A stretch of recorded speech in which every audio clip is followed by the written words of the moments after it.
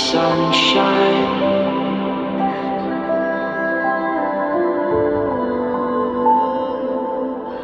What is up, guys? Welcome to Coffee Thoughts episode 54. Thank you so much for watching. I hope you're having a great week. So if you've noticed, my face is a lot closer. So I got these like vintage lenses that were made in Japan like years and years ago, and I just wanted to try one out today, and I think it looks pretty cool. I got them for filmmaking later on, but I figured I would try them on my podcast. So this is the super multi-coated Takumar 28mm for anybody who cares. And I also got a 50mm, so that's pretty awesome. But anyway, so this week, I kind of talked about it last week a little bit, but I'm going to be reading some Alan Watts. I'm going to be reading one of his books that is actually called The Book. And I thought I had a copy, but I can't find it, so I actually just picked this up at the mall like an hour ago. I also got some Starbucks, which is cool, because I'm going to need that shit. I have no idea how long it's going to take me to get through this, so I'm just going to kind of go for it and do what I can. So I know this might be kind of boring to some people, but I thought it'd be a nice change. Plus, I read this book years and years ago on a tour, and it really hit me, man. There's some amazing shit in here. Alan Watts is probably my favorite philosopher of all time. And he takes ideas from older philosophers as well. But I love listening to him. I've listened to a lot of his work, and it's really shifted my perspective on things. So I just kind of wanted to read this book. But before I do, I'd like to just do a couple updates. So I'm shooting 2 music videos this week. So I'm filming one for a song called Anxiety on Wednesday, and then on the weekend I'm shooting one for Walking Disaster, which is going to be an acoustic single that I released before I put out the Nosebleed EP. So that'd be cool. I'm excited to put out an acoustic song. So there's that's new music, and then the Gentleman Stoners episode 4 comes out on Friday. So if you want to check that out, just go to thegentlemanstoners.com. And then I still have merch, of course. I have these Stay Cozy sweatbands, headbands, and then I have Between the Roses CDs, and then I have some posters, these little guys that come signed. So if you want to check out my merch, there's a link down in the description. And I'm going to have some new Stay Cozy merch soon, so that's cool. But that's about it, I think. We got some Starbies, we got a book. Let's get cozy, alright? Oh, and also, by the way, I started doing streams on YouNow again, so if you want to see me live stream, follow me on YouNow. So I decided I'm just going to start with a chapter that is a little more to the point of what I want to talk about, because this book is pretty long, and I'm probably not going to be able to read the entire thing. So I just kind of want to start with this. This is chapter 2. It's called The Game of Black and White. So let's do it. When we were taught 1, 2, 3 and ABC, few of us were ever told about the game of black and white. Consider first that all your 5 senses are differing forms of one basic sense, something like touch. Seeing is highly sensitive touching. The eyes touch or feel light waves and so enable us to touch things out of reach of our hands. Similarly, the ears touch sound waves in the air, and the nose tiny particles of dust and gas. But the complex patterns and chains of neurons which constitute these senses are composed of neuron units which are capable of changing between just 2 states, on and off. To the central brain, the individual neuron signals either yes or no, that's all. But as we know from computers which employ binary arithmetic in which the only figures are 0 and 1, these simple elements can be formed into the most complex and marvelous patterns. In this respect, our nervous system and 0/1 computers are much like everything else, for the physical world is basically a vibration. Whether we think of this vibration in terms of waves or particles, or perhaps wavicles, we never find the crest of a wave without a trough, or a particle without an interval, or space, between itself and the others. In other words, there is no such thing as a half wave or a particle all by itself without any space around it. There is no on without off, no up without down. Although sounds of high vibration seem to be continuous, to be pure sound, they are not. Every sound is actually sound/silence. Only the ear does not register this consciously when the alternation is too rapid. It appears only in, say, the lowest audible notes of an organ. Light, too, is not pure light, but light/darkness. Light pulsates in waves, with their essential up and down motion, and in some conditions the speed of light vibrations can be synchronized with other moving objects so that the latter appear to be still. This is why arc lights are not used in sawmills, for they emit light at a pulse which easily synchronizes with the speed of a buzzsaw in such ways that its teeth seem to be still. So he's kind of saying, like, if you ever watch like a saw blade and it's going so fast that it looks like it's not moving, just something like that. Well, eyes and ears actually register and respond to both the upbeat and the downbeat of these vibrations. The mind, that is to say our conscious attention, notices only the upbeat. The dark, silent, or off interval is ignored. It is almost a general principle that consciousness ignores intervals and yet cannot notice any pulse of energy without them. If you put your hand on an attractive girl's knee and just leave it there, she may cease to notice it. But if you keep patting her knee, she will notice that you are very much there and interested. Probably not in this day and age, but get what he's saying. But she notices, and you hope, values the on more than the off. Nevertheless, the very things that we believe to exist are always on and offs. Ons alone and offs alone do not exist. There can't be one without the other. Many people imagine that in listening to music they hear simply a succession of tones, singly or in a cluster as they call chords. If that were true, as it is in the exceptional cases of tone-deaf people, they would hear no music, no melody whatsoever. Hearing melody is hearing the intervals between the tones, even though you may not realize it.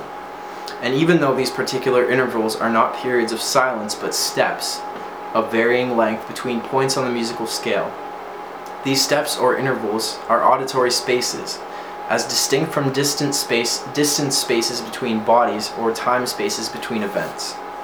Yet the general habit of conscious attention is, in various ways, to ignore intervals. Most people think, for example, that space is just nothing, unless it happens to be filled with air. They are therefore puzzled when artists or architects speak of types and properties of space, and more so when astronomers and physicists speak of curved space, expanding space, finite space, or the influence of space on light or on stars. Because of this habit of ignoring space intervals, we do not realize that just as sound is a vibration of sound/silence, the whole universe, that is, existence, is a vibration of solid/space. For solids and spaces go together as inseparably as insides and outsides. Space is the relationship between bodies, and without it there can be neither energy nor motion. If there were a body, just one single ball, with no surrounding space, there would be no way of conceiving or feeling it as a ball or any other shape. If there were nothing outside it, it would have no outside. It might be God, but certainly not a body. So too, if there were just space alone with nothing in it, it wouldn't be space at all, for there is no space except space between things, inside things or outside things. This is why space is the relationship between bodies. Can we imagine one lonely body, the only ball in the universe, in the midst of empty space? Perhaps. But this ball would have no energy, no motion. In relation to what could it be said to be moving? Things are said to move only when compared to others that are relatively still, for motion is motion/stillness. So let's have two balls, and notice that they come closer to each other or go further apart. Sure, there's motion now, but which one is moving? Ball 1, ball 2, or both? There is no way of deciding. All answers are equally right and wrong. Now bring in a third ball. Balls 1 and 2 stay the same distance apart, but ball 3 approaches or retreats from them. Or does it? Balls 1 and 2 may be moving together towards or away from 3, or balls 1 and 2 may be approaching 3 as 3 approaches them, so that all are in motion. How are we to decide? One answer is that because balls 1 and 2 stay together, they are a group and also constitute a majority. Their vote will therefore decide who is moving and who is not. But if 3 joins them, it can lick them. For if all 3 stay the same distance apart, the group as a whole cannot move. It will even be impossible for any one to say to the other 2, or any 2 to the 1, "Why do you keep following me around?" For the group as a whole will have no point of reference to know whether it is moving or not.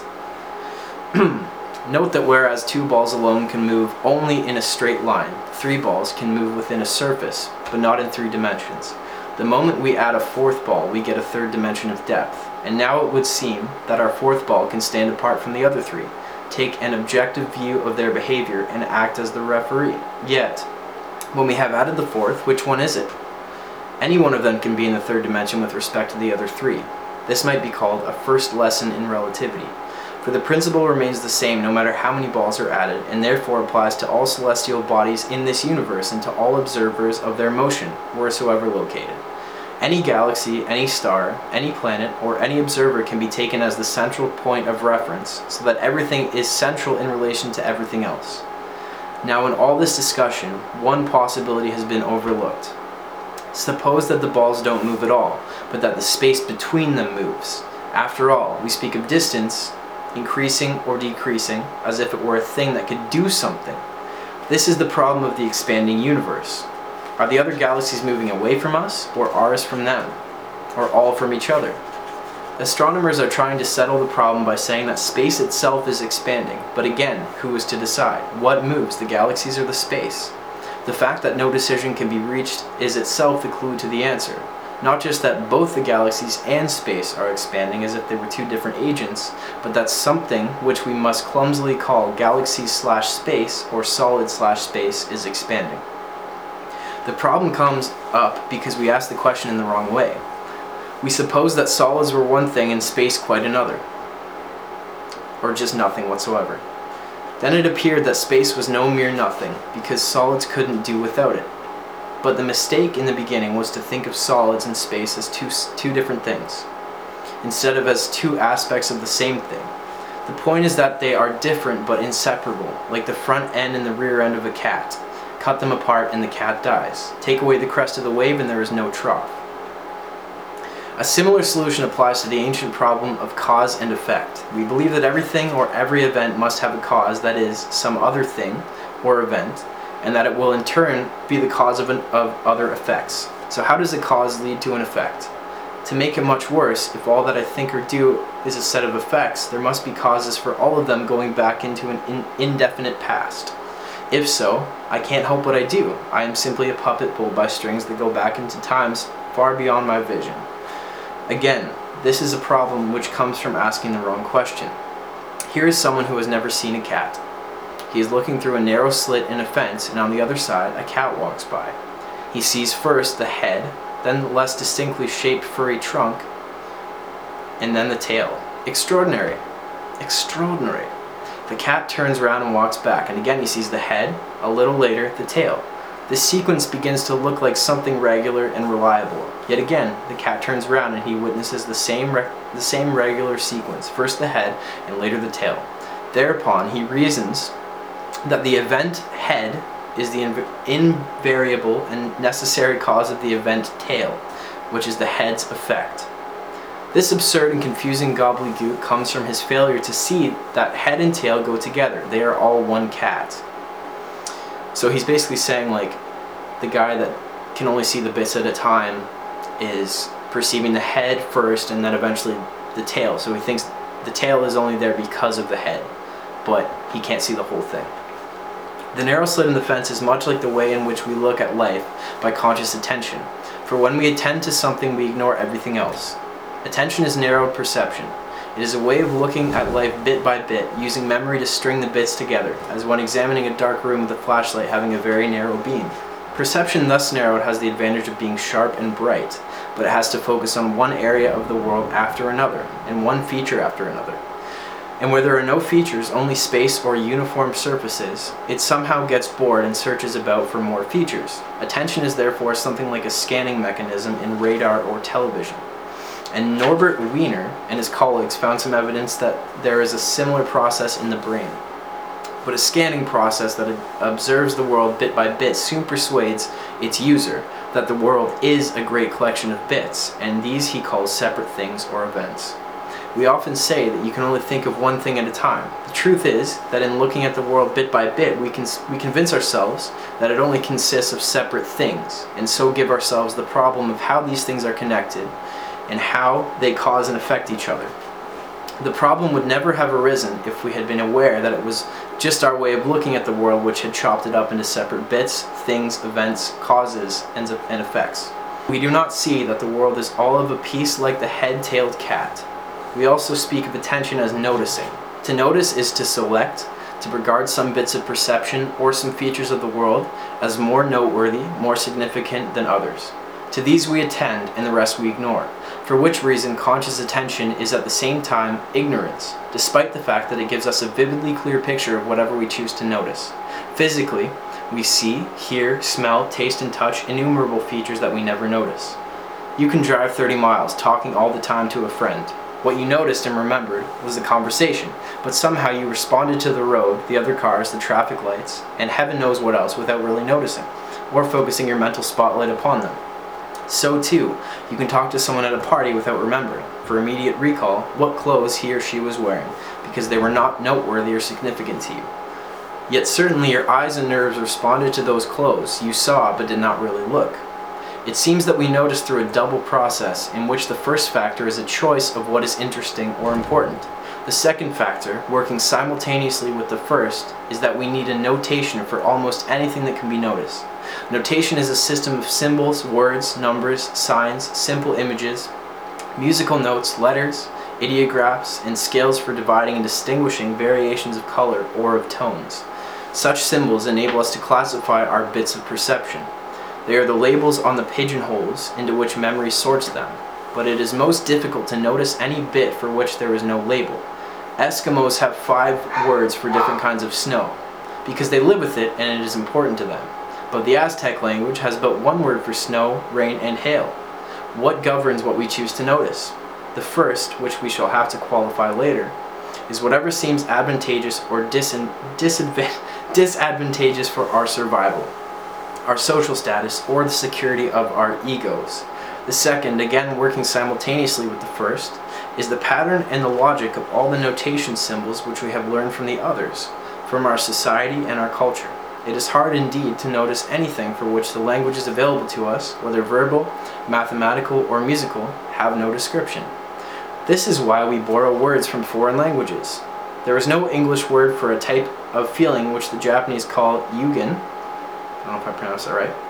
And we can only understand by opening our minds to situations in which Japanese people use the word. I'm just going to read what that word is translated to. Yugen, to watch the sun sink behind a flower-clad hill, to wander on in a huge forest without thought of return, to stand upon the shore and gaze after a boat that disappears behind distant islands, to contemplate the flight of wild geese seen and lost among the clouds. So to me it sounds like it's kind of the feeling of just like wonder. I don't know. That's cool. I like that. There must then be numberless features and dimensions of the world to which our senses respond without our conscious attention, let alone vibrations, such as cosmic rays having wavelengths to which our senses are not tuned at all. To perceive all vibrations at once would be pandemonium, just like when someone slams down all the keys of the piano at the same time. But there are 2 ignored factors which can very well come into our awareness, and our ignorance of them is the mainstay of the ego illusion and the failure to know that we are each the one self in disguise. The first is not realizing that so-called opposites, such as light and darkness, sound and silence, solid and space, on and off, inside and outside, appearing and disappearing, cause and effect, are all poles or aspects of the same thing. But we have no word for that thing, save such vague concepts as existence, being, God, or the ultimate ground of being. For the most part, these remain nebulous ideas without becoming vivid feelings or experiences. So we're trying to label this kind of oneness, but we can't really. The second, closely related, is that we are so absorbed in conscious attention, so convinced that this narrowed kind of perception is not only the real way of seeing the world, but also the very basic sensation of oneself as a conscious being, that we are fully hypnotized by its disjointed vision of the universe. We really feel that this world is indeed an assemblage of separate things that have somehow come together, or perhaps fallen apart, and that we are each only one of those things. We see them all alone, born alone, dying alone, maybe as bits and fragments of a universal whole, or expendable parts of a big machine. Rarely do we see all so-called things and events going together, like the head and tail of the cat, or as the tones and inflections, rising and falling, coming and going, of a single singing voice. In other words, we do not play the game of black and white, the universal game of up/down, on and off, solid and space, and each and all. Instead, we play the game of black versus white, or more, usually, white versus black. For, especially when the rates of vibration are slow, as with day and night or life and death, we are forced to be aware of the black or negative aspect of the world. Then, not realizing the inseparability or of the positive and negative poles of the rhythm, we are afraid that black may win the game, but the game, White must win is no longer a game. It is a fight haunted by a sense of chronic frustration because we are doing something as crazy as trying to keep the mountains and get rid of the valleys. So she's saying, like, you need both. You can't ever have life without death. You can't have mountains without valleys, but we're always trying to maintain just the up or the positive that we just are pushing, that we're always afraid of the valley or the darkness. The principal form of this fight is life versus death, the so-called battle for survival, which is supposed to be the real serious task of all living creatures. This illusion is maintained, A, because the fight is temporarily successful, in brackets, we go on living until we don't, and B, because living requires effort and ingenuity, though this is also true of games as distinct from fights. So far as we know, animals do not live in constant anxiety about sickness and death as we do, because they live in the present. Nevertheless, they will fight when in hunger or when attacked. We must, however, be careful of taking animals as models of perfectly natural behavior. If natural means good or wise, human beings can improve on animals, though they do not always do so. But human beings, especially in Western civilization, make death the great boogeyman, I think. This has something to do with the popular Christian belief that death will be followed by the dreaded last judgment, when sinners will be consigned to the temporary horrors of purgatory or the everlasting agony of hell. More usual today is the fear that death will take us into everlasting nothingness, as if that could be some sort of experience, like being buried alive forever. No more friends, no more sunlight, no more birds, no more love or laughter, no more ocean and stars, only darkness without end. And he has the poem, do not go gentle into that good night, rage, rage, against the dying of the light. Imagination cannot grasp the simple nothingness, and must therefore fill the void with fantasies, and as in experiments with sensory deprivation, where subjects are suspended weightlessly in sound in light-proof rooms. When death is considered the final victory of black over white in the deadly serious battle of white must win, the fantasies which fill the void are largely ghoulish. Even our popular fantasies of heaven are on the grim side, because the usual image of God is a very serious and awesome grandfather. Awesome as in like older meaning of that word. Enthroned in a colossal church, and of course in church one may rejoice, but not have real rip-roaring fun. Who wants to be stuck in church wearing a surplice and singing Alleluia forever? Of course, the images are strictly symbolic, but we all know how children feel about the old-time Protestant Sabbath and God's good book bound in black with its terrible typography. Intelligent Christians outgrow this bad imagery, but in childhood it has seeped into the unconscious, and it continues to contaminate our feelings about death.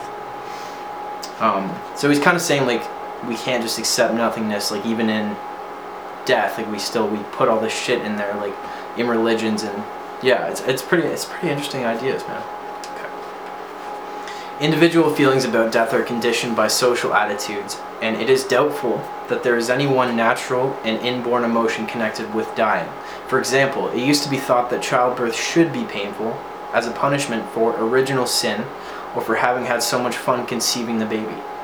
For God had said to Eve and all her daughters, "In sorrow thou shalt bring forth children." Thus, when everyone believed that in having a baby it was a woman's duty to suffer, women did their duty, and many still do. We were much surprised, therefore, to find women in primitive societies who could just squat down and give birth while working in the fields, bite the umbilical cord, wrap up the baby, and go on their way. It wasn't that their women were tougher than ours, but just that they had a different attitude. For our own gynecologists have recently discovered that many women can be conditioned psychologically for natural and painless childbirth. The pains of labor are renamed tensions, and the mother-to-be is given preparatory exercises in relaxing to tension and cooperating with it. I'm relaxing into tension, sorry. Birth, they are told, is not a sickness. One goes to a hospital just in case anything should go wrong. Though many avant-garde gynecologists will let their patients give birth at home. Premature death may come as a result of sickness, but like birth, death as such is not a sickness at all. It is the natural and necessary end of human life, as natural as leaves falling in the autumn. Perpetual leaves are, as we know, made of plastic, and there may come as a time when surgeons will be able to replace all our organs with plastic substitutes, so that you will achieve immortality by becoming a plastic model of yourself.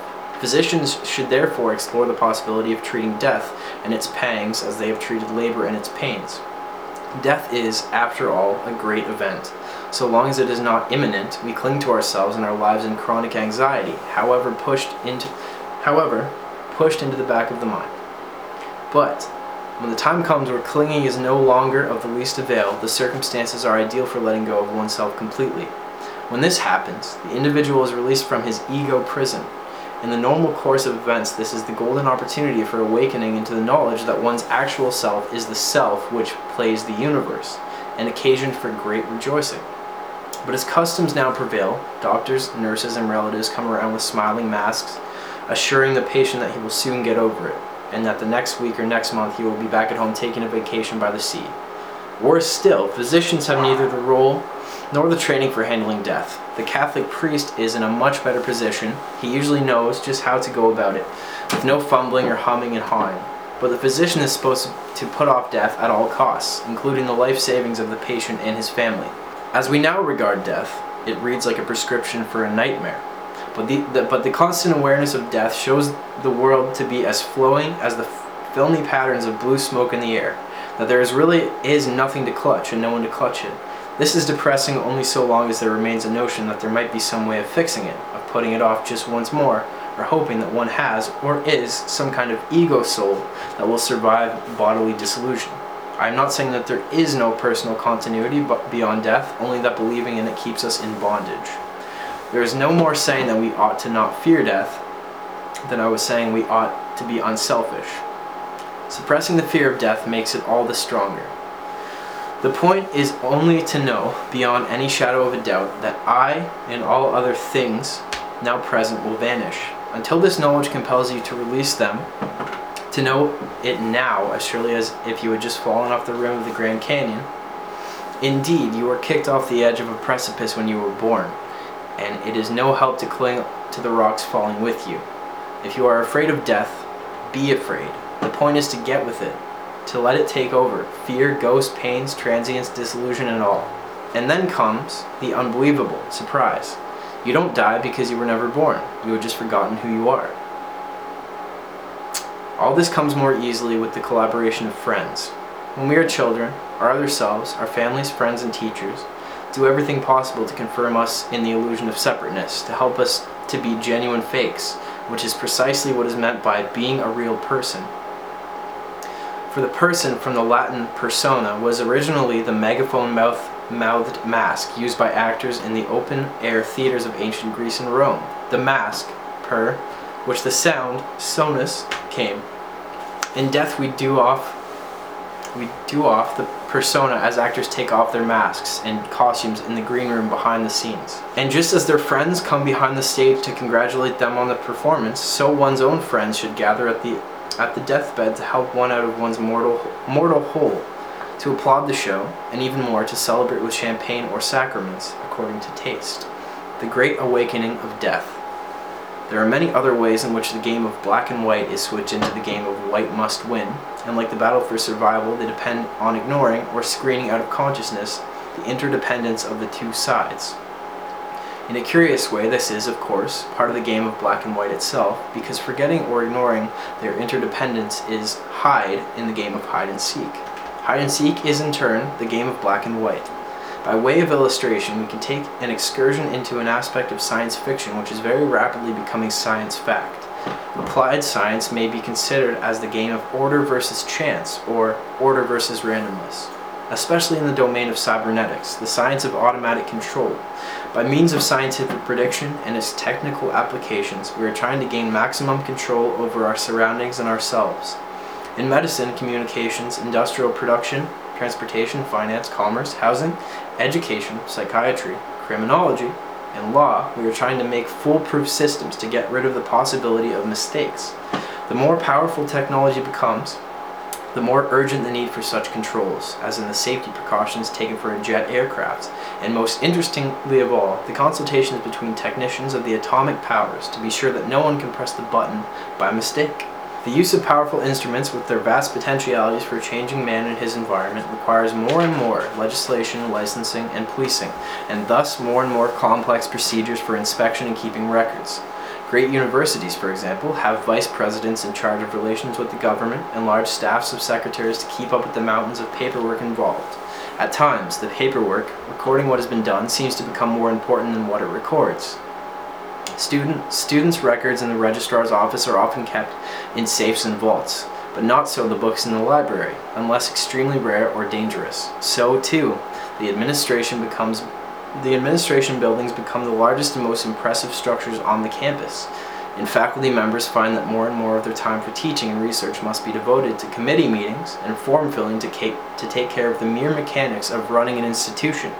For the same reasons, it is ever more difficult to operate a small business which cannot afford to take care of the financial and legal red tape, which the simplest enterprises must now respect. The ease of communication through such mass media as television, radio, books, and periodicals enables a single, articulate individual to reach millions.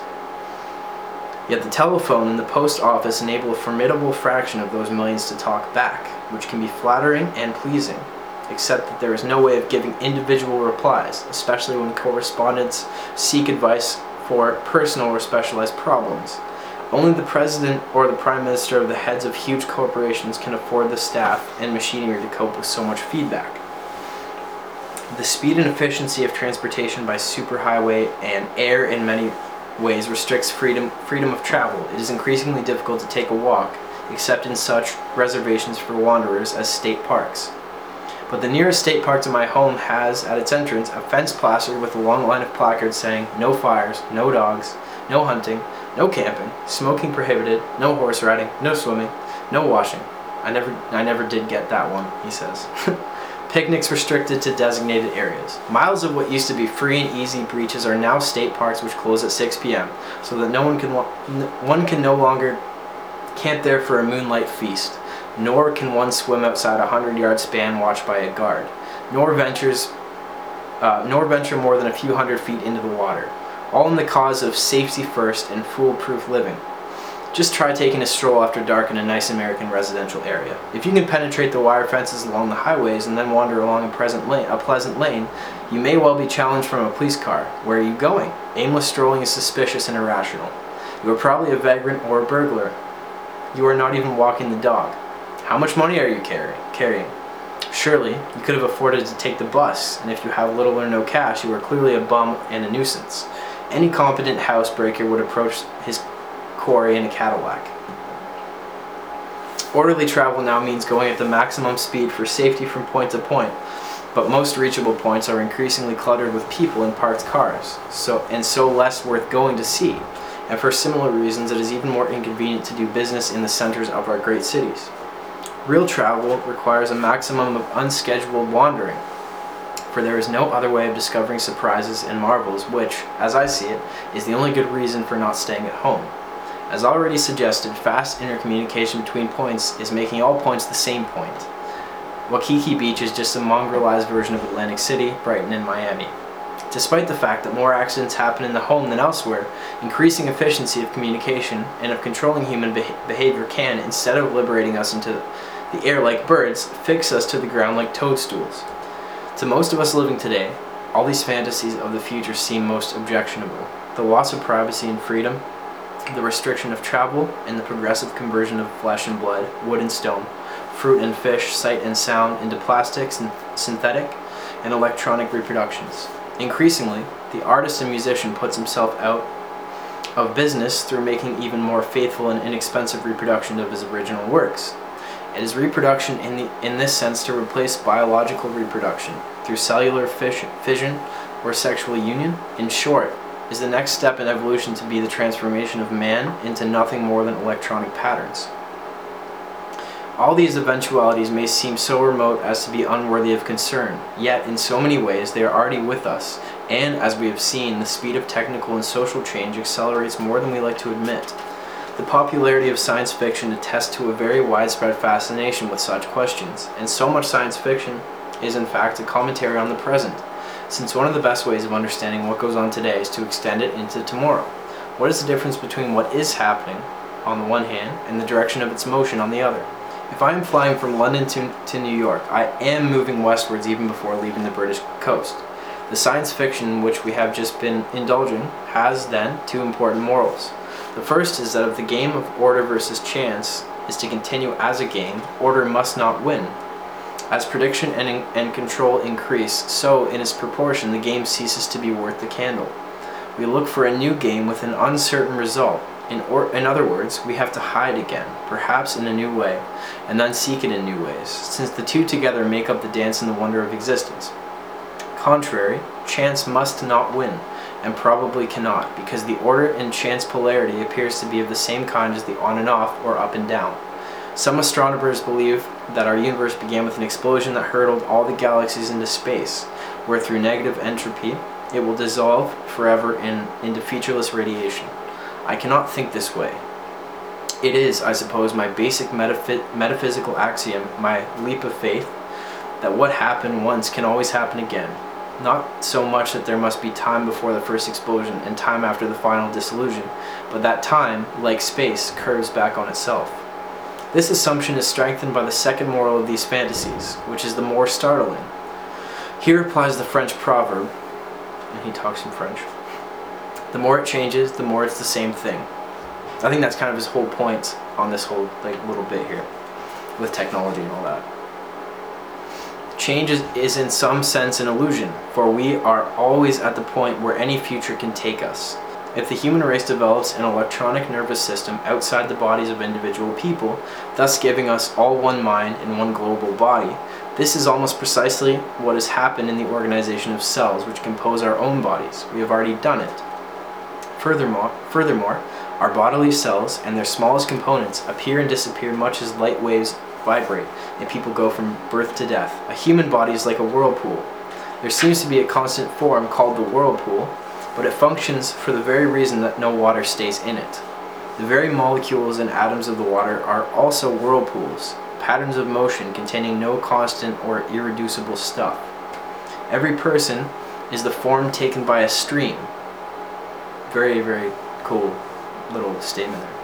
A marvelous torrent of milk, water, bread, beefsteak, fruit, vegetables, air, light, radiation, all of which are streams in their own turn. So with our institutions, there is a constant called the University of California, in which nothing stays put. Students, faculty, administrators, and even buildings come and go, leaving the university itself only as a continuing process, a pattern of behavior. Also if you can understand that, that's really crazy shit. As to powers of prediction and control, the individual organisms has already accomplished these in a measure which must have astounded the neurons when they first learned the trick. And if we reproduce ourselves in terms of mechanical, plastic, and electronic patterns, this is not really new.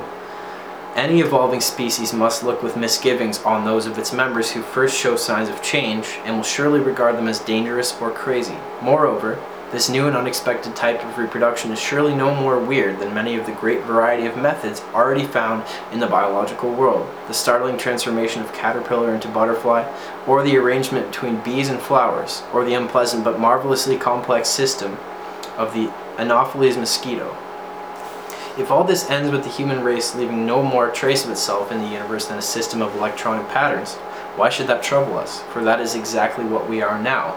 Flesh or plastic, intelligent or mechanism, nerve or wire, biology or physics, it all seems to come down to this fabulous electronic dance which, at the macroscopic level, presents itself to itself as the whole gamut of forms and substances. But the underlying problem of cybernetics, which makes it an endless success and failure, is to control the process of control itself. Power is not necessarily wisdom. I may have virtual omnipotence in the government of my body and my physical environment, but how am I to control myself so as to avoid folly and error in its use? Genetics and neurologists may come to the point of being able to produce any type of human character to order, but how will they be able to know what types of character will be needed? The situation of a pioneer culture calls for tough and aggressive individualists, whereas urban industrial culture requires sociable and cooperative team workers. As social change increases in speed, how are geneticists to foresee the adaptations of taste, temperament, and motivation that will be necessary 20 or 30 years ahead? Furthermore, every act of interference with the course of nature changes it in unpredictable ways. A human organism which has absorbed antibiotics is not quite the same kind of organism that it was before, because the behavior of its microorganisms have been significantly altered. The more one interferes, the more one must analyze an ever-growing volume of detailed information about the results of interference on a world whose infinite details are inextricably interwoven. Already this information, even in the most highly specialized sciences, is so vast that no individual has time to read it, let alone absorb it. In solving problems, technology creates new problems, and we seem, as in Through the Looking Glass, the book or whatever, to have kept running faster and faster to stay where we are. The question is then whether technical progress actually gets anywhere in the sense of increasing the delight and happiness of life.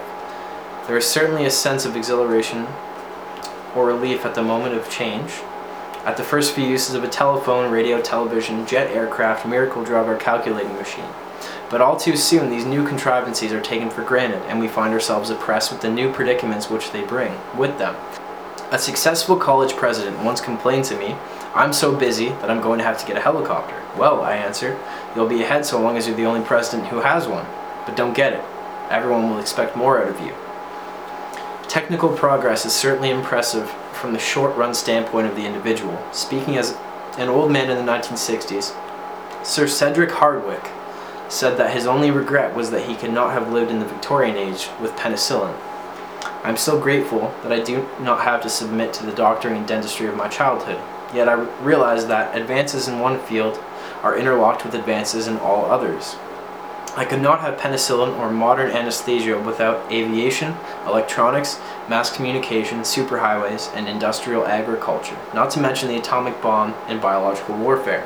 Taking, therefore, a longer and wider view of things, the entire project of conquering nature appears more and more of a mirage, an increase in the pace of living without fundamental change of position, just as the Red Queen suggested. But technical progress becomes a way of stalling faster and faster because of the basic illusion that man and nature, the organism and the environment, the controller and the controlled, are quite different things. We might conquer nature if we could first, or at the same time, conquer our own nature, though we do not see that human nature and outside nature are all of a piece. In the same way, we do not see that I, as the knower and controller, and the same fellow as myself, as something to be known and controlled. So that's kind of saying like how you can have like a perspective on yourself. Like that's something that I think about and talk about quite a bit. It's just like, it's really interesting. It's like, it's all kind of the same thing. The self-conscious feedback mechanism of the cortex allows us the hallucination that we are two souls in one body, a rational soul and an animal soul, a rider and a horse, a good guy with better instincts and finer feelings, and a rascal with rapacious lusts and unruly passions. Hence the marvelously involved hypocrisies of guilt and penitence, and the frightful cruelties of punishment, warfare, and even self-torment in the name of taking the side of good soul against the evil. The more it sides with itself, the more the good soul reveals its inseparable shadow, and the more it disowns its shadow, the more it becomes it. Thus, for thousands of years, human history has been a magnificently futile conflict, a wonderfully staged panorama of triumphs and tragedies based on the resolute taboo against admitting that black goes with white. Nothing, perhaps, ever got nowhere with so much fascinating as when Tweedledum and Tweedledee agreed to have a battle. The essential trick of the game of black and white is a most tacit conspiracy for the partners to conceal their unity, and to look as different as possible. It is like a stage fight so well acted that the audience is ready to believe it is a real fight.